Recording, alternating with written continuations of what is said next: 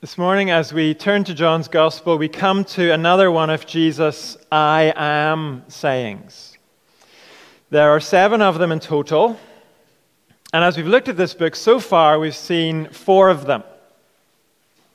Previously, we have heard Jesus say, I am the bread of life, I am the light of the world, I am the gate for the sheep, and I am the good shepherd.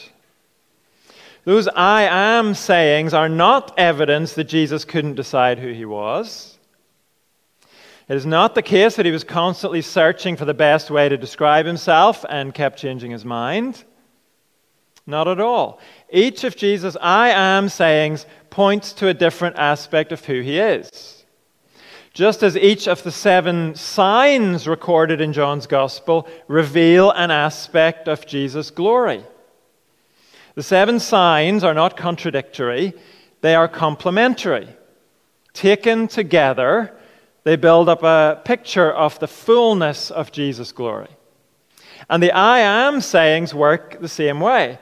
Taken together, they give a comprehensive description of Jesus. And our passage this morning gives the 5th of these sayings. In John chapter 11, Jesus says, I am the resurrection and the life. If you're using a church Bible, it's page 1077, or in the larger print Bibles, 1668. Before we read, the context here is that Jesus has recently left the city of Jerusalem. He left because his enemies there were trying to kill him. Chapter 10, verse 31 described them picking up stones to stone him. Verse 39 said they tried to seize him. Jesus' life was under serious threat. Why? Well, his opponents gave their reason. In verse 33 of chapter 10, they said, we're going to kill you because you claim to be God. That claim was blasphemy as far as they were concerned. And in the face of that murderous hostility, Jesus cleared out of Jerusalem. He headed across the Jordan River to a place about 110 miles away from Jerusalem. And that's where we rejoin things now, in chapter 11, verse 1, and we're going to read through to verse 27. Now, a man named Lazarus was ill. He was from Bethany, the village of Mary and her sister Martha. This Mary, whose brother Lazarus now lay ill, was the same one who poured perfume on the Lord and wiped his feet with her hair. So the sisters sent word to Jesus, Lord, the one you love is ill. When he heard this, Jesus said, this illness will not end in death. No, it is for God's glory, so that God's Son may be glorified through it. Now Jesus loved Martha and her sister and Lazarus. So, when he heard that Lazarus was ill, he stayed where he was 2 more days. And then he said to his disciples, let us go back to Judea. But Rabbi, they said, a short while ago the Jews there tried to stone you, and yet you're going back? Jesus answered, are there not 12 hours of daylight? Anyone who walks in the daytime will not stumble, for they see by this world's light. It is when a person walks at night that they stumble, for they have no light. After he had said this, he went on to tell them, our friend Lazarus has fallen asleep, but I am going there to wake him up. His disciples replied, Lord, if he sleeps, he'll get better. Jesus had been speaking of his death, but his disciples thought he meant natural sleep. So he told them plainly, Lazarus is dead. And for your sake I am glad I was not there, so that you may believe. But let us go to him. Then Thomas, also known as Didymus, said to the rest of the disciples, let us also go, that we may die with him. On his arrival, Jesus found that Lazarus had already been in the tomb for 4 days. Now, Bethany was less than 2 miles from Jerusalem, and many Jews had come to Martha and Mary to comfort them in the loss of their brother. When Martha heard that Jesus was coming, she went out to meet him, but Mary stayed at home. "Lord," Martha said to Jesus, "if you had been here, my brother would not have died. But I know that even now God will give you whatever you ask." Jesus said to her, "Your brother will rise again." Martha answered, "I know he'll rise again at the resurrection, at the last day." Jesus said to her, "I am the resurrection and the life. The one who believes in me will live even though they die. And whoever lives by believing in me will never die. Do you believe this?" "Yes, Lord," she replied.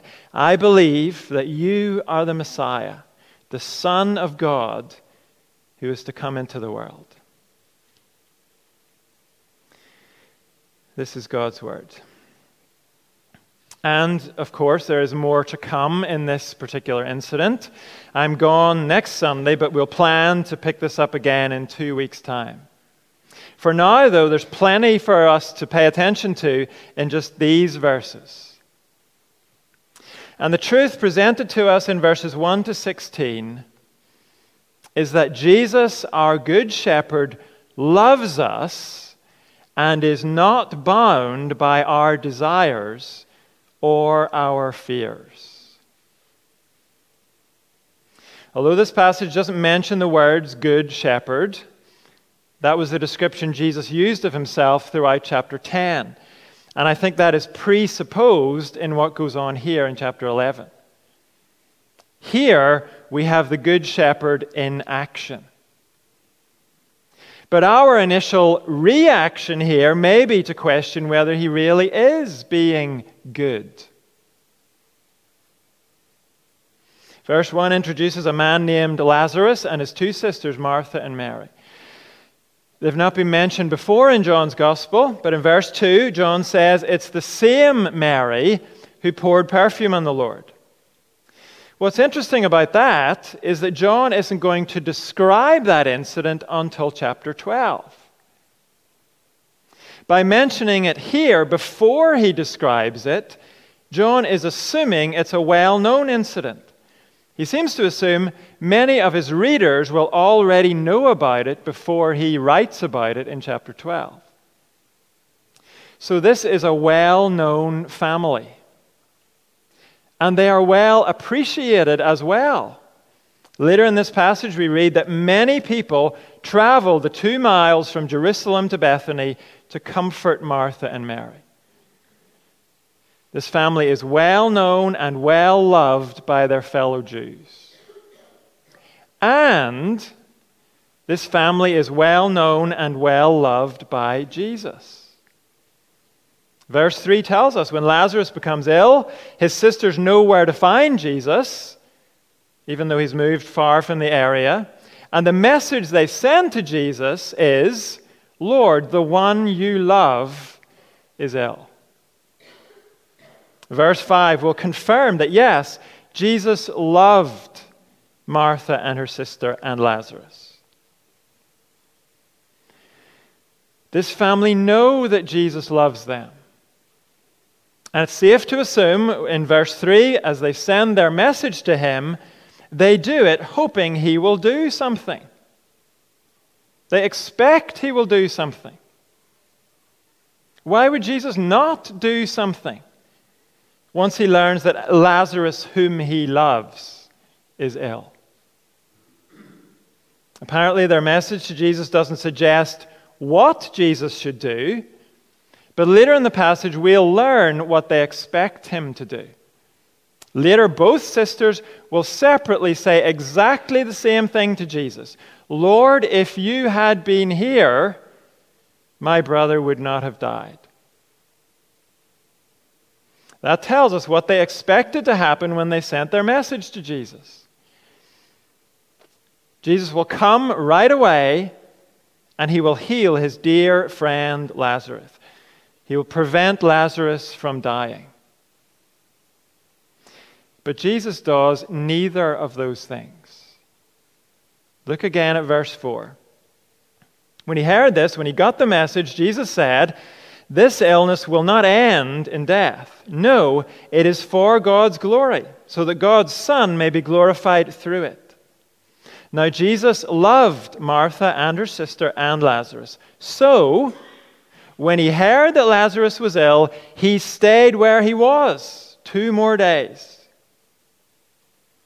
Before we try to understand verse 4, let's think carefully about what verses 5 and 6 tell us. Verse 5 emphasizes the point that Jesus loves these 2 sisters and their brother Lazarus. He is their good shepherd. And that seems totally out of tune with what verse 6 tells us. Jesus loved this family, and so, an even better translation might be, therefore, Jesus loved them. Therefore, when he got their message that Lazarus was ill, he stayed where he was 2 more days. Jesus' dear friend is ill. Jesus could help, and Jesus does nothing. How would you explain that? Would you explain it as a loving thing to do? Would you say this is the good shepherd taking care of his sheep? We'll look back to verse 4 and notice how Jesus himself explains the situation.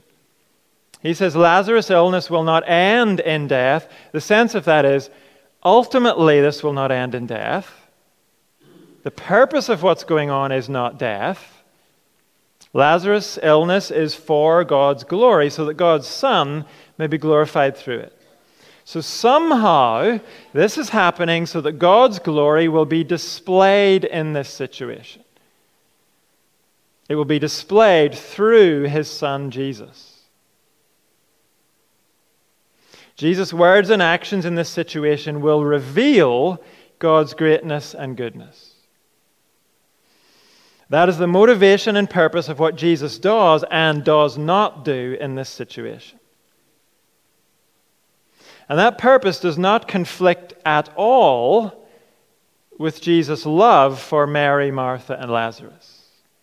But it does conflict with Mary and Martha's desires and expectations of Jesus, their good shepherd. They want and expect Jesus to do something right away when he gets their message. They didn't send that message just so Jesus would be up to date with their situation. They sent the message because they had something they desperately wanted him to do in their situation. We learn later what that was. Stop our brother from dying.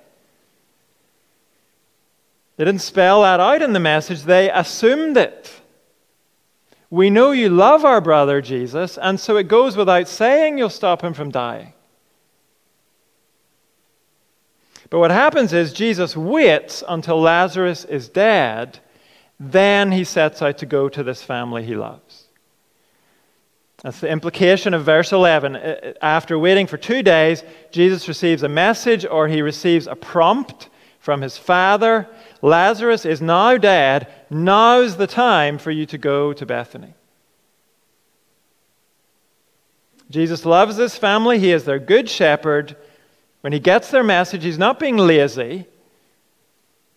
He's not being inattentive. He is not being disengaged. He is working to a different plan.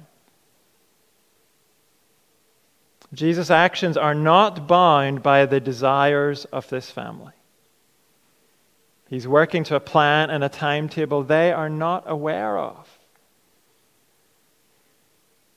That does not at all conflict with his love for them, but it does conflict with their desires and expectations for what Jesus ought to do in their situation.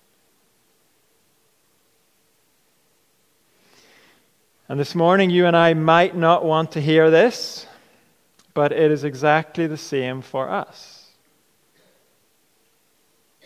Everything John's Gospel has told us is true about Jesus being our good shepherd.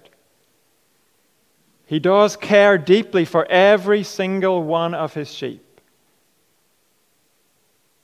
But his actions and his timetable are not constrained by our desires. Jesus loves us, but that does not mean he is duty-bound to do what we want. Even if what we want is good, and even if we really, really, really want it. For some of us, accepting this might mean a change in our understanding of God's love. We might think, how could Jesus love me and not give me what I want? Isn't love about giving me what I want? Isn't that what Jesus is there for? Isn't that his job? Are you willing to accept that Jesus can love you and be your good shepherd and know all about your situation and what you want in it,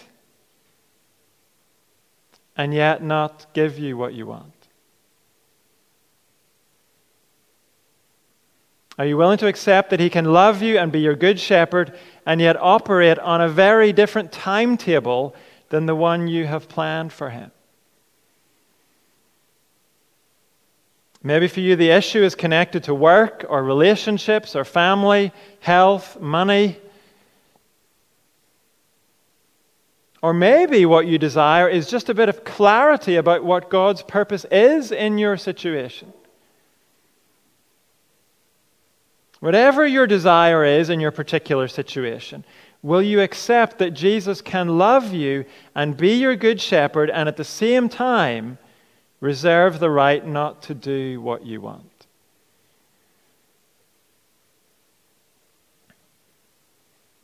Here in John chapter 11, Mary, Martha, and Lazarus are not the only people who have expectations of Jesus in this situation. The disciples have expectations too.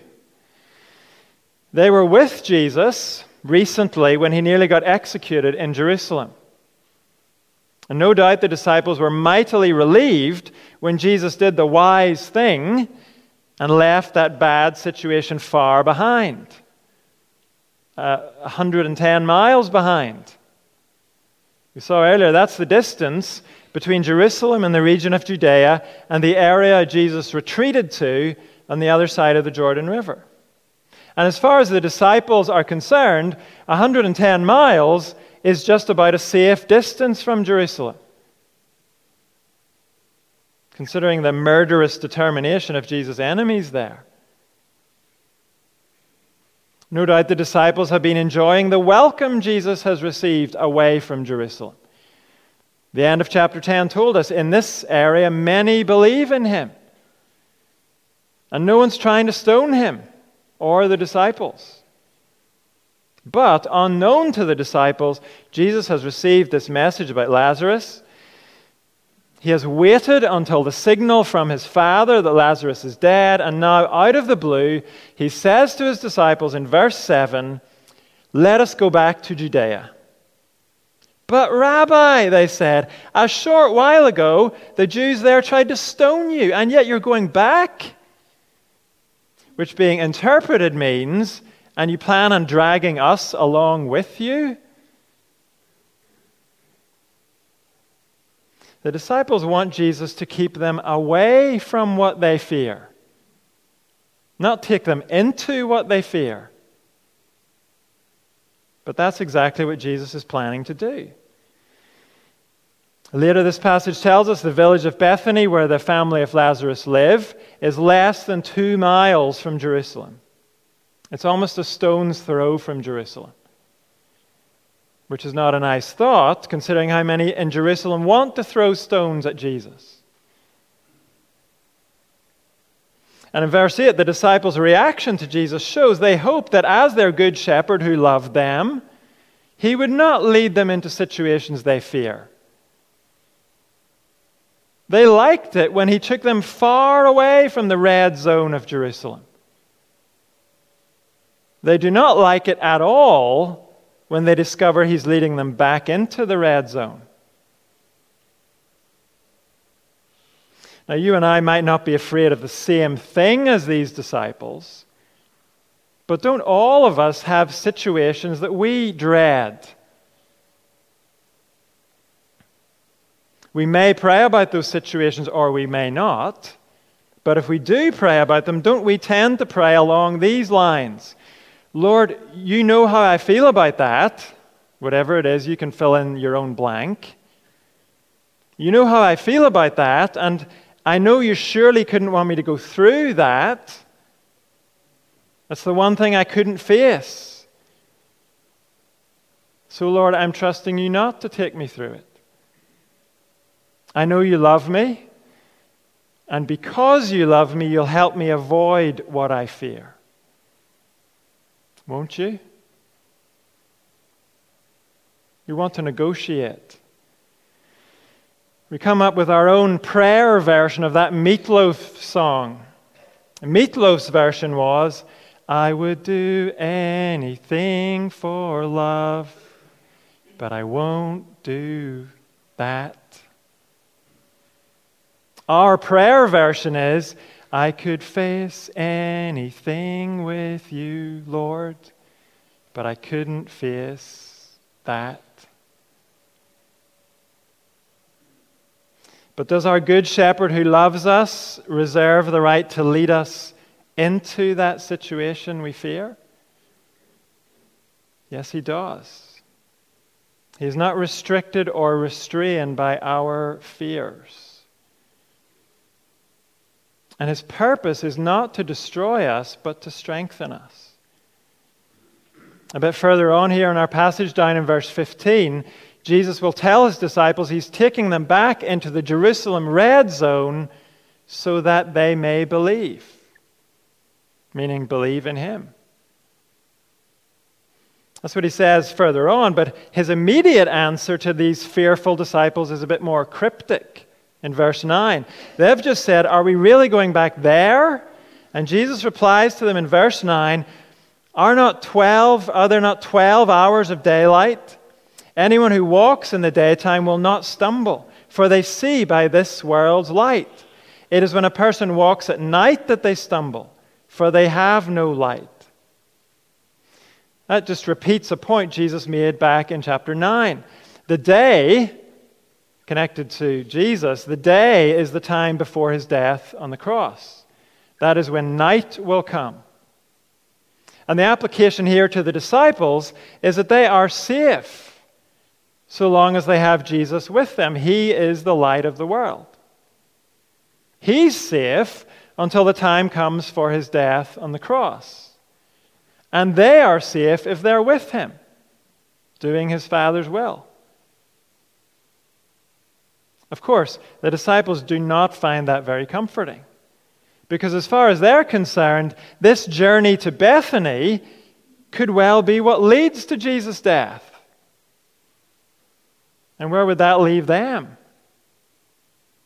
And so after Jesus has explained the purpose of the journey is to raise Lazarus from death, and the purpose of that is to strengthen the disciples' faith, after Jesus has explained that to them, in verse 16, Thomas gives a little motivational speech to the other disciples. Let us also go, that we may die with him. What do you make of those words from Thomas? Well, we might say they are courageous words, and that is certainly true. Thomas's words are in the spirit of the charge of the Light Brigade. You may have come across that poem in school. Into the valley of death rode the 600. Theirs not to make reply, theirs not to reason why, theirs but to do and die. There is something rousing in Thomas's words. A generation or two ago, we might have said they are manly words. And we would have said that positively. We might also say Thomas is being realistic here. And in the grand scheme of things, that is true as well, because eventually many of these disciples will die as they bear witness to Jesus in a hostile world.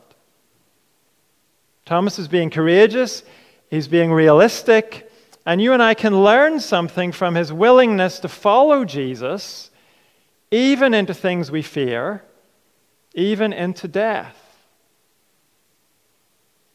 But it's also true that Thomas is missing something.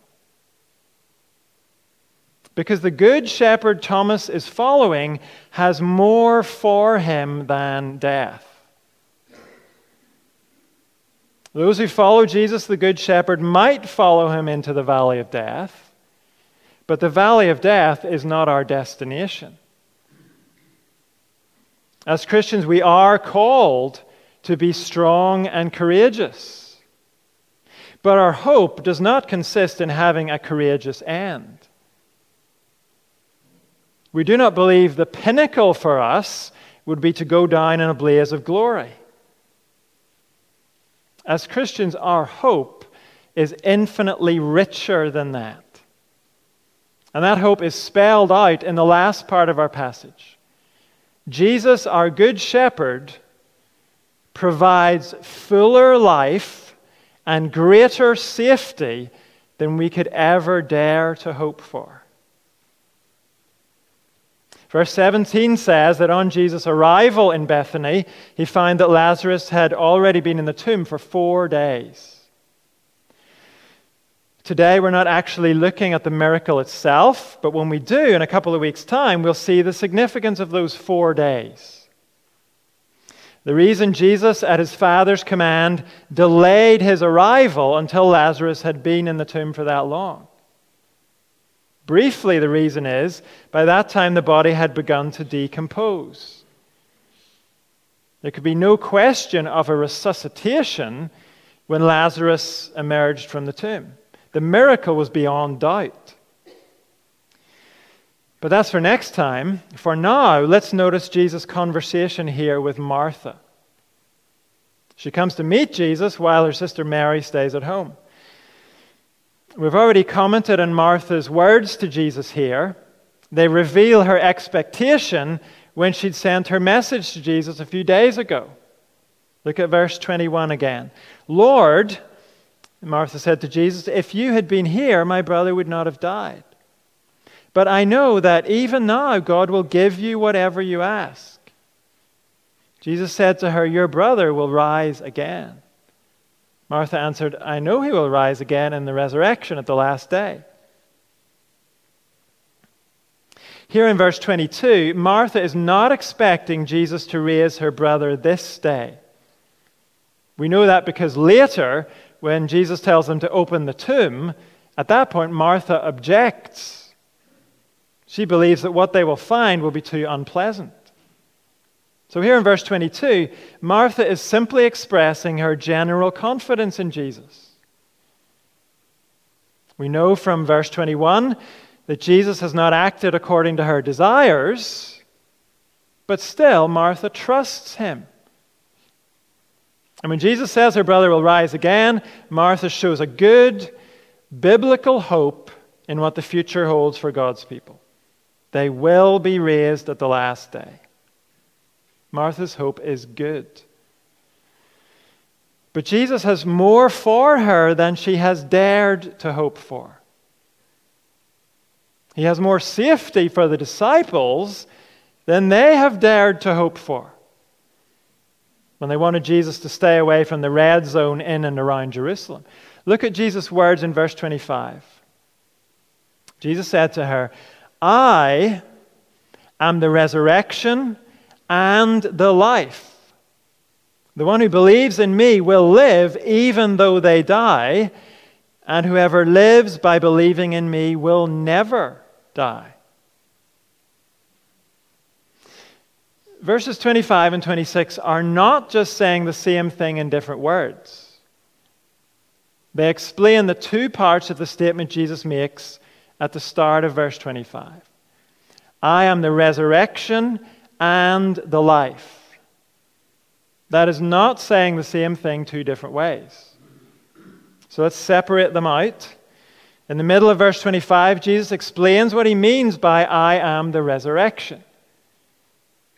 He says, the one who believes in me will live even though they die. That is essentially what Martha has just said. Jesus states that those who believe in him may die physically, but they will one day be raised to resurrection life. They will live in the future in new resurrection bodies. But verse 26 makes a different point. It explains what Jesus means when he says, I am the life. Jesus explains that by saying in verse 26, whoever lives by believing in me will never die. There is a genuine sense in which men and women who believe in Jesus and receive the life he gives will never die. The eternal life Jesus gives us begins now, the moment we trust in him. And that eternal life will never be interrupted, paused, or otherwise put on hold. Our physical body may die to await renewal on resurrection day. But whatever death and decay our body may go through, we already have resurrection life in Christ. And so we, the person that is us, will never die. Not for a moment. It's on the strength of this truth that later in the New Testament the Apostle Paul can write, to live is Christ, and to die is gain. Paul's saying, I have life in Christ now, and physical death does not interrupt or pause that. It means more life in Christ, in his presence. Elsewhere, Paul writes that to be away from the body means not being in some kind of shadowy waiting room, passing time in unconsciousness till resurrection day. No, Paul says for the Christian, being away from the body means being at home with the Lord.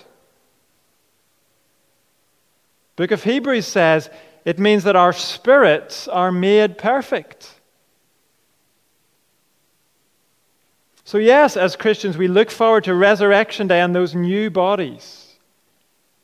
But as we look forward to resurrection day, we do not grit our teeth at the thought of what comes between now and resurrection day.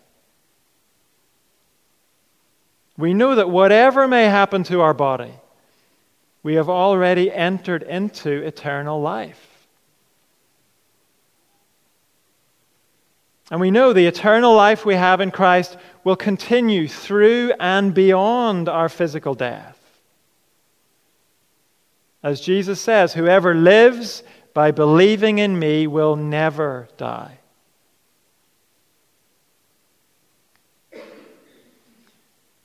Can you see how Jesus provides fuller life and greater safety than we could ever dare to hope for? More than just a few more years of this life.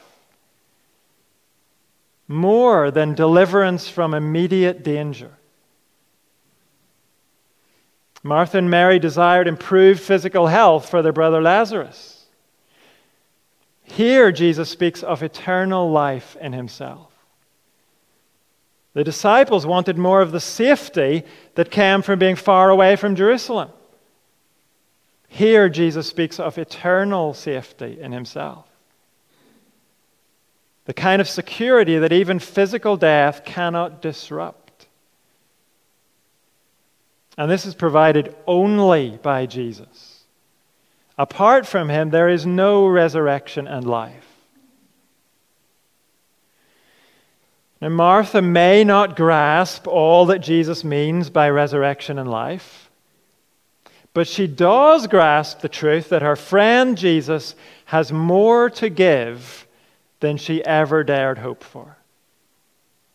She grasps the truth that the one who can give this much can only be, verse 27, the Messiah, the Son of God. Now, this certainly does not mean Jesus is unconcerned about our present difficulties and fears. Absolutely not. He is at work in the midst of them. As he's at work in this situation in Bethany. We'll see that when we look at the rest of this passage another time. Yes, Jesus is concerned about what we face today. But his purpose is bigger than just sorting the things we'd like him to sort today. Jesus has greater things for us than that. And in the present, he is working to build our faith and hope in those greater things. And so as Christians, we can learn to sing, through the love of God our Savior, all will be well. Though we pass through tribulation, all will be well. Ours is such a full salvation. All is well. We expect a bright tomorrow. All will be well. Faith can sing through days of sorrow. All is well. On our Father's love relying, Jesus every need supplying. Yes, in living or in dying, all must be well. Let's stand and sing this together and to one another. All must be well, and then, O perfect love.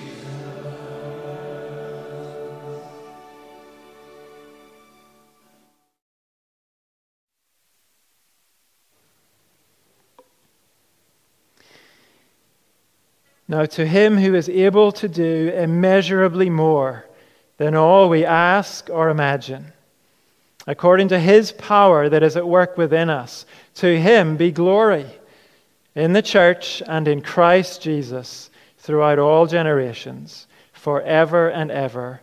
Amen.